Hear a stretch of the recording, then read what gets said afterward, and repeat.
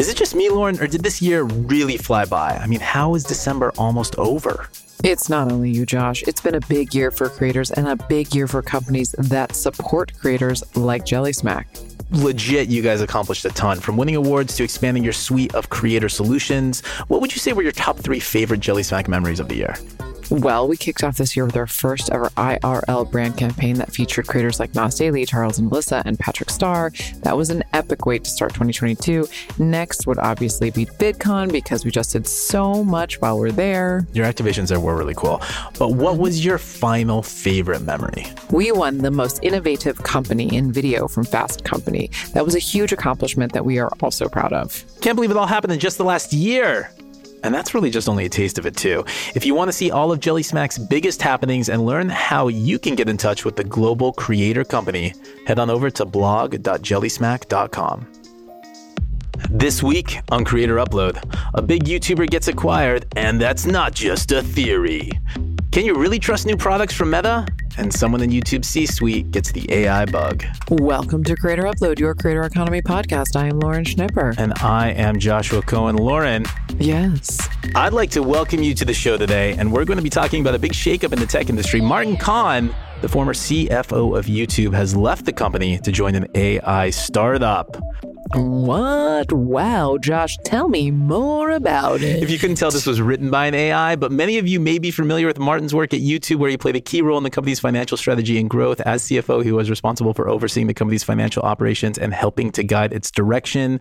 There's more that ChatGPT generated, but I'll just go with the final sentence. We're excited to have Martin on the show today to talk about his decisions to leave YouTube and join the AI startup. We do not have Martin on the show today, but this is a funny prompt from ChatGPT. We should get Martin Khan on the show sometime. We should, or just get an AI version of him. Go on. So to say it in my own words, Martin Khan, CFO of YouTube, been at the company for 4 years or so. Not that long. He was there and he joined in 2019 and just became CFO in 2021. So I don't feel like that's that long. Not that long, but represents the latest kind of high-level departure from YouTube, our big tech company at large, to join whatever is the new hot thing. And he has joined AI company Cohere. And Cohere is a Toronto-based company that launched in 2019 and so far has raised $165 million in funding to, quote, help businesses of all sizes better take advantage of language models in the real world, whether through predictive text generation like in copywriting or through other functions like search, conversational AI, summarization, and content moderation. This is kind of like and reminiscent of the exodus from big top-tier tech companies to Web3 startups. I think we're going to see a lot more of that in AI as well, except the AI, I think, will obviously have a lot more longevity. Well, I feel like it's like, you know, when you're in these companies, and I have a little bit of an, insight into this, you feel like you can't leave until you find something that is like kind of new and different, and that almost like the colleagues that like you or will be leaving will think are cool. And so I feel like last year it was about blockchain. And I think about, you know, Nick Gruden, who was a VP, longtime VP, head of partnerships, basically under like first Dan Rose, and I think Marty Levine later at Facebook. I worked for him, and he left for Dapper Labs last year, the serious business of fun and games on the blockchain. And I feel like it's like those kind of people they're going to leave for like metaverse, blockchain. Now it's like AI is the new thing. It's like that's where these people are going to go. Yeah, Jamie Byrne left YouTube last year from his global head of creators position. Ryan Wyatt was the head of YouTube gaming, left to go to Polygon, both in the Web3 space. And now I think this is the first of many of these we'll see that go to AI. And I was listening to the Pivot podcast, and Scott Galloway had a good point where if you look at all of the academic research around different kinds of topics, you can kind of predict their longevity and how real they are. So if you look at the academic research around blockchain, there's kind of nothing, a huge blip, and then it goes down dramatically fast, almost as fast as it went up. If you look at the academic texts around AI, those have been being generated for like literally decades and just slowly been ramped up over time. So that shows that it's a potentially more kind of like stable ecosystem and space in which companies and societies can really play around with and thrive. Yeah, I think there's going to be more to come. We'll see. I'm also just like, I feel like who knows what's going to happen in the economy. And I feel like next year it's like all these people are going to be getting like jobs in like newspapers. They're just going to be like, get me out of these newfangled technologies. Take me back to like books. Have you played around with AI yet, Lauren? I don't know how to answer that question because I feel like it's one of those things where like, yes, of course I have because I've used like crazy like AI filters on like apps and things like that. But like, so like I did not know, but like, I don't necessarily know that I've done it. Does that make sense? Yeah. Can you just get a ChatGPT account and mess around with it? Can you just make me a ChatGPT account? Okay, this is what I have to deal with, Creator Upload listeners. I think we're all aware what I have to deal with. And so this is, by comparison, very, very, very easy. You can lead Lauren Schnipper to an AI prompt, but you can't get her to type anything in. You really should, over this break, take some time away from your family to spend it with an AI bot. What I think really you're doing is spending that space. You know what you need to do? Spend less time with your family. Like, you know what? Do not unplug. In fact, plug up. Plug it in. All joking aside, spend time with your family over the break. But then when you're back, spend some time with AI and these ChatGPT and these other visualization protocols and products. I think you'll get a kick out of them. And you're going to be inundated with all this information anyway, because one of your favorite social media platforms, LinkedIn, there's all these, to quote Lauren, creator economy fuckboys. I don't know what I've never said. I would never say such a thing. That are writing about all of these AI technologies, protocols, advancements, like every day now. And especially about the ways in which they think creators are going to have to utilize it in the future to get an edge on their competition, which by and large is true. I mean, in the not so distant future, maybe, I think the people that best are able to utilize AI to leverage themselves in their career and their businesses are going to have a major leg up. Yeah, well, I'm excited to see it. All right, let's get to some bigger stories this week. It's, we're ramping down for the holidays, but don't worry. There's some things that are going on. Number one, Game Theorists, started by Stephanie and Matt Patrick, been around for a long time, they sold to Lunar X, the production studio, along with its channels, Game Theorists, Film Theorists, Food Theorists, and GT Live have been acquired by Lunar X. This is huge. So if people know Steph and Matt, they are the hardest working couple in the creator biz. I've spent some time with them. I've had lunch with Stephanie, and they're just incredibly impressive. And it's fair to say, and I think both of them would admit, that she's really the brains behind everything that has sort of happened for them. And it's really incredible, even though he's very much the face of it. I know they relocated, I think, to where they're from in North Carolina, like a couple of years ago during the pandemic. If you hear him describe it, Food Theorists, for example, is something that they had an idea to do 2017. It took them 3+ years to launch. And he's like, we want to do podcasts, indie games, Netflix shows, all these things. And we want to build up talent, both our in-house talent and other talent. And we don't have the time to do that. And what I really liked about, in everything they do, they speak to everybody to the top of the intelligence. They use terms like, I work in M&A, and they were using terms, mergers and acquisitions, that, people inside the business would really only know. But I love that, that's how intelligent their audience is and tapped in. And they were just sort of saying, listen, this is the reality of running this business. Not only do I get to sit here on this couch and talk to you, but I've got to do things like contracts and deal with lawyers. And he's like, I do 80 hours of meetings a month. He's like, it's crazy. And he's like, we need a partner that can help us take some of those kind of, more really less fun, less sexy things off their plate so that they can be creative and add more to that side of their kind of plate. And so the team is intact. He's like, they're not going anywhere. I think they're still president or COO and CEO. Stephanie, I think COO. And it's very interesting. And then, of course, he ends with, of course, a theory that he thinks that many more of these kind of acquisitions of larger, proven kind of channels are going to happen in the next, year or so. And I feel like I believe it. And he was saying that he knows a lot of creators that are having these conversations. Some have talked about it publicly. Obviously, we talked about Mythical. They basically said that they were trying to sell in their New York Times article from a couple of weeks ago. So it's really interesting. I'm really excited for them. I think this is just, again, another way we're taking these creators to the next level. And I'm very interested to see how this goes. I mean, I don't know much about Lunar X. They're kind of fairly new. And we'll see if they can really bring what they need. Thoughts, Josh? This is the first high-profile acquisition of a YouTube channel in a long time. Yeah, in a long time. The first, would you argue that like Smosh was kind of the first one? I think Smosh was kind of the first one that turned into such a debacle with Defy and the fiasco that went on there that actually Game Theorist was involved in because they were part of that MCN and didn't get paid for a couple months. I remember that. It was really, I remember them talking. I don't know if they told me or I knew about that. Yeah. And yeah, I'd say Smosh was definitely the first. Phil DeFranco and SourceFed had some deals with Discovery and Revision 3 back in the day, where his company was acquired and he was able to get it back. And there's been acquisition of other YouTube channels in the interim for sure, but no one of this stature that's been on the platform for this long that still continues to get this many views. The Game Theory channel was created in August of 2009, has over 3.6 billion views, 16 million subscribers, and 675 uploads to date.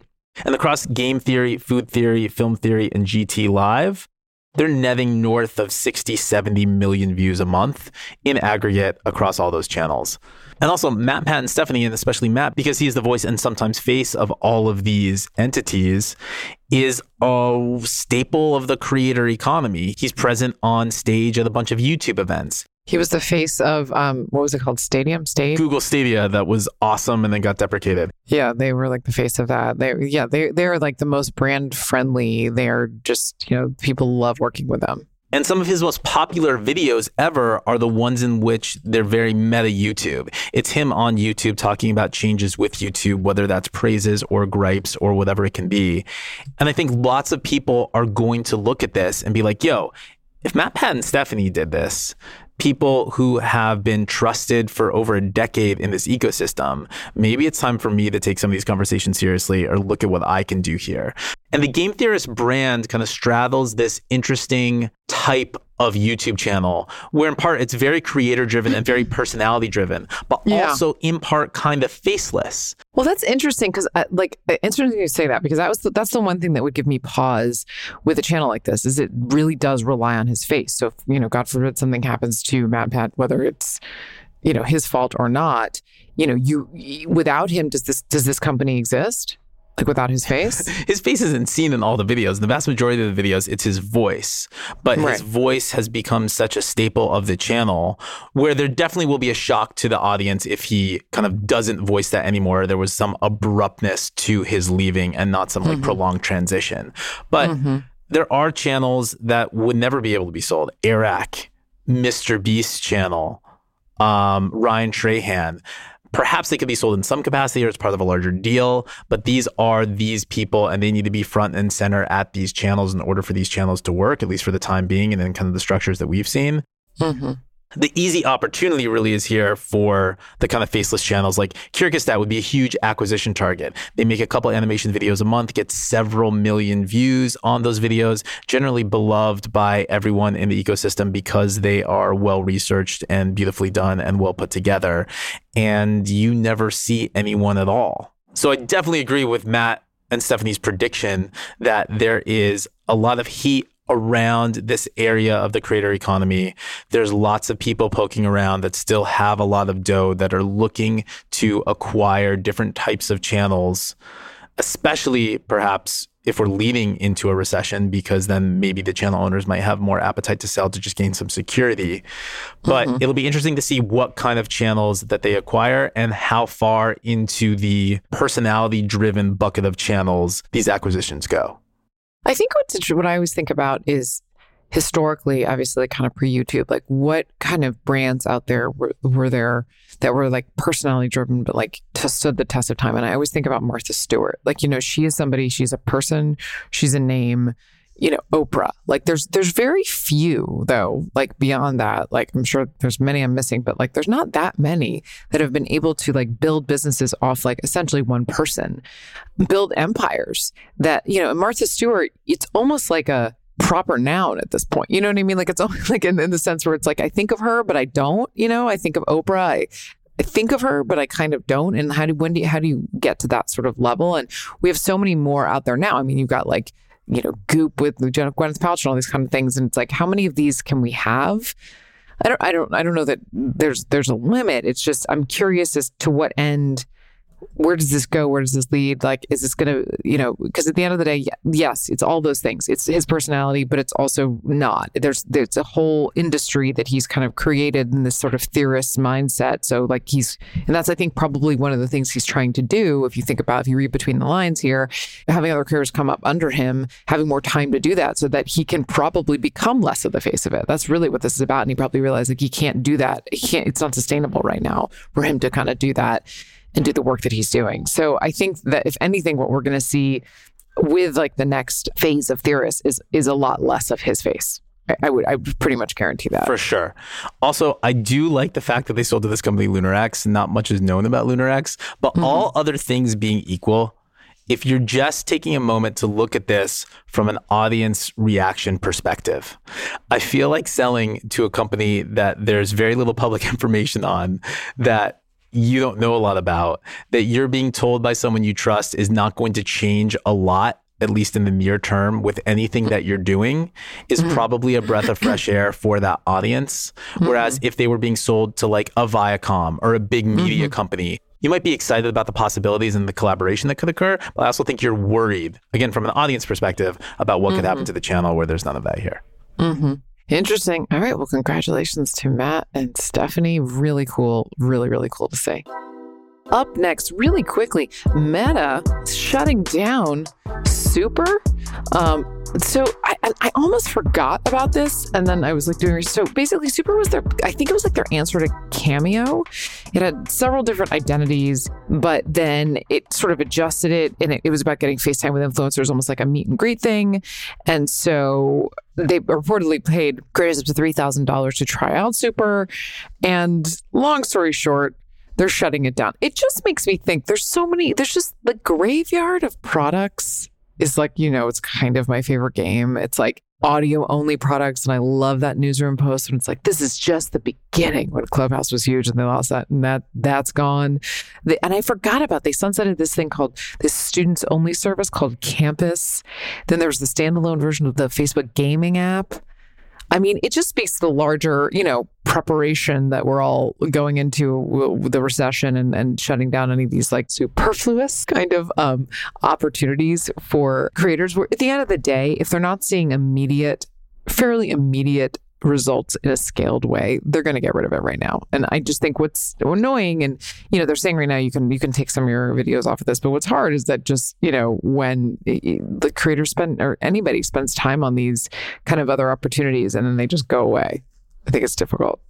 How is Meta so bad at this? I feel like with this one, it kind of reached a tipping point or crossed over the threshold where if you're a creator, you can't trust any type of new feature that they're going to launch for you. And you can't go and say, I'm going to devote a ton of time, energy, and resources into exploring this new feature or different type of format for fear that you're just going to deprecate it and put it in the graveyard in 3 to 9 months.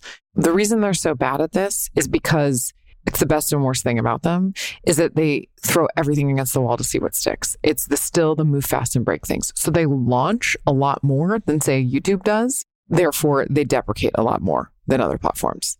And I think that there's good and bad to that. But I think the problem that is it pertains to wanting to put creators first and the lack of understanding of how much energy and time it takes people to move audiences and build trust. Come here, I'm going to do this thing here. And then you've basically alienated your audience. They're like, wait, that thing doesn't exist anymore. And it's like, they don't understand this is a huge lift for creators. And so they tried to sweeten the pot by giving them money to do it, which sometimes I guess is worth it. And I'm not even sure if what the solution is, because I honestly think it would be a little bit mind-numbing to be at a company like YouTube that takes so long to launch things. Although when they do, it feels like their launches go more smoothly because they've taken so long to do it. So I don't know what's better or worse. I think the move fast and break things is kind of cool if it's a feature or a button you're putting on the news feed that goes out to millions of people, and it kind of doesn't affect those millions of people or even billions of people's daily lives in any meaningful capacity. And you're just doing it to see if this changes behavior and in what ways it changes behavior. And is this good or not good? And then we can go back to normal after. If you're dealing with types of products that have a direct impact on people's livelihoods and the way that people spend their time as a job, then I think you don't need to move fast and break things. And you probably need to do the opposite and be a lot more deliberate like YouTube is. I know, but again, it goes back to like growth at all costs for them. Yeah, but that makes sense from an engineering perspective where you're in a room with a bunch of other people and looking at data. It doesn't make sense when you're dealing with real people. I'm not saying I agree with this. I'm just telling you, like, this is where it's coming from. No, So, I get it. And I'm saying I'm just telling it. you. They should have 2 rule sets, Lauren. They should have one for engineering. Well, I think that they would argue that they probably do now. And it's probably why they're deprecating some of this. But it's just, I don't know, it just makes me laugh. Moving on, YouTube is in talks for the rights to NFL Sunday Ticket, which is a huge deal, you guys. This the fact that the NFL is going to be on YouTube. So basically, they are in advanced talks, supposedly, to get the exclusive rights to NFL Sunday Ticket. Basically, the only like actual water cooler TV watching moments left in the world that will allow football fans to watch most Sunday afternoon games. Right now, I believe DirecTV currently paid $1.5 billion for those rights. So this is a big deal. Josh, what do you think about this? Lauren, you're right. DirecTV was paying $1.5 billion a year for Sunday Ticket. There's a report from NBC Sports that says YouTube may pay up to $2.5 billion per year for the rights. Talks with Google apparently accelerated after Apple dropped out. Amazon was also involved. However, Amazon supposedly never got close to the amount Google and YouTube would pay. I think if this deal goes through, it could be a huge boon for YouTube and make it worth every penny, because then it's just going to drive more people to YouTube TV, and then it's going to drive more people to just YouTube in general. There's going to be a way to integrate different types of creators into this ecosystem. And with the NFL Sunday Ticket, I imagine YouTube and the NFL would collaborate a lot on more creator-driven type of YouTube programming that could kind of buttress this and market it around it, where the NFL has been notoriously strict with its rights. So maybe with this in play, it might loosen that up a little bit, maybe if even only for select creators, which could be cool to see. And then I think this just makes YouTube one step closer to being the everything app. Yeah. I mean, I just think about this. It's like, I feel like in like, not even 10 years, like sooner, like, I just think it's not going to be, there's not going to be like traditional media and this, it's all going to just be, they're going to be channels. I mean, they have YouTube TV. There's going to be channels with programmatic, longer form kind of content. There's going to be YouTuber content. There's going to be UGC. It's all just going to kind of live in one place. And it's like, and you're going to go to like YouTube or some like Netflix is going to make their version of that. I mean, it's just all going to be one thing. I don't know. I just think this is all cyclical. And if I just like take a minute and like zoom out and look at this, I'm like, oh, it's like we still have traditional TV. It's just all going to be on one place. Right. There's going to be a lot of think pieces from creator economy fuckboys that are talking about in like 3 to 7 years how YouTube is the core of, I don't know, 50, 60, 70, 80% of all entertainment consumed, and how that all of a sudden came to be when over the years they were just incrementally building this up. It's fascinating. We'll see what happens. Very excited to see this. Josh, we have a new sponsor. It is Amaze. That is amazing, Lauren. Who is it? Amaze, Josh. It's Amaze. Amaze is the name of our new sponsor. Oh, now I get it. Well, that is some amazing news. I know. Amaze announced its acquisition of our sponsor, Spring, effectively becoming the newest sponsor of the Creator Upload podcast. So make sure you go check them out at amaze.co. This is a pretty nifty site. It says Amaze is a powerful no-code mobile landing page builder with all the tools you need to create online experiences that convert. They have dynamic selling pages, ad pages, dynamic presentations. And look, they even have link in bio pages. It is exciting for sure. Amaze and Spring's combined core capabilities will provide brands and creators with an expanded tool set to help them drive success by engaging more authentically with customers, creating products, and merchandising across social spheres. Pairing Spring's 5.5 million creator stores with the leadership team's vast social commerce, merchandising, and marketing experience, hailing from the likes of Adobe, Meta, Roblox, and Walmart, Amaze now has the ability to bring even more value to the creator economy. Thank you, Amaze. Welcome to Creator Upload, and check them out at amaze.co. Okay, Josh, quickly, some uploads and downloads. I'm going to say, I think it's an upload, but also our favorite No Dumb magazine, Instagram, launches a new tool to help hacked users regain access to their accounts. Instagram.com/hacked was finally launched today, about 10 years after it should have been. That's what I would have done as a headline. Anyway, it's an all-in-one support page. You can use it. I mean, like, I do not work there. I have not worked there for many years, and I get just really annoying DMs about people getting hacked. It's, it's a tough problem. You've got a lot of, verifying identification necessary, and then people don't want to give their IDs to Facebook, understandably, but how's Facebook supposed to know if it's yours, this and that? Anyway, they're doing it. There's a place to go now, at least. So I guess it's a step in the right direction. Josh, any uploads for you? Does this have anything to do with our interview with Chris Eberly? It's probably directly related. Definitely. It's all because of us. For those of you who don't know that reference, we did an interview with Lauren's friend and great all-around guy, Chris Eberly, who had the Instagram account Ginger, and then was accosted in like incredibly dramatic and aggressive fashion to try to hand over that account, which he did not do. Should go back and listen to it. It's a good one. It's true crime, man. It's crazy. Lauren, real quick, everyone's favorite emotionally manipulative content creator, Dhar Mann, who I love actually, his content's great. If you're in a good mood or bad mood and want to go just to either a more aggressive version of that mood maybe, or maybe it's just always turned to like a happy, sad place, go watch a Dhar Mann video. I mean, I dare you to. I dare you to watch that video and then not feel sentimental afterwards. I mean, it's amazing. It's amazing what he's built in such a short period of time. Mm-hmm. He hosted his first ever live event on December 18th at the Avalon in Los Angeles, where he debuted his film Unforgettable Christmas, which is a holiday special featuring Joy the Matter and some other big-time YouTubers. Looked cool online, and congrats him for getting it into the real world, too. I was invited. It's not a big deal. I'm just telling you that, like, I'm a big deal, but, like, I just wanted you to know that, like, Thank you. Thank you for letting me know, Lauren. It's great. I bet you looked great on the red carpet. Thank you. I know I would have, because I would have worn an outfit that wasn't like a trash bag. Dhar Mann was wearing a t-shirt and a Santa hat and ripped jeans, I hear. Uh-huh. No, I have no idea what he was wearing. I'm sure he looked great, though. He's a great guy. Anyway, Josh, I think that's it. I think we did it. Lauren, happy birthday, by the way. Happy birthday to you. For those that don't know, Joshua and I have the same birthday. It's not actually the same exact birthday. One of us is a little bit older than the other. And we know who that is, and it is not me. And so, but sounds like based on conversations before we were recording, both of us had fairly uneventful and slightly disappointing now. And we'll let you know all about it next week on Creator Upload. Today's show was produced by Lauren Schnipper, me, that's Joshua Cohen, and Carmen Lisette Suarez. Edited by Jason King, and original music is by London Bridge, who you can still and always forever check out on Instagram at London Bridge Music.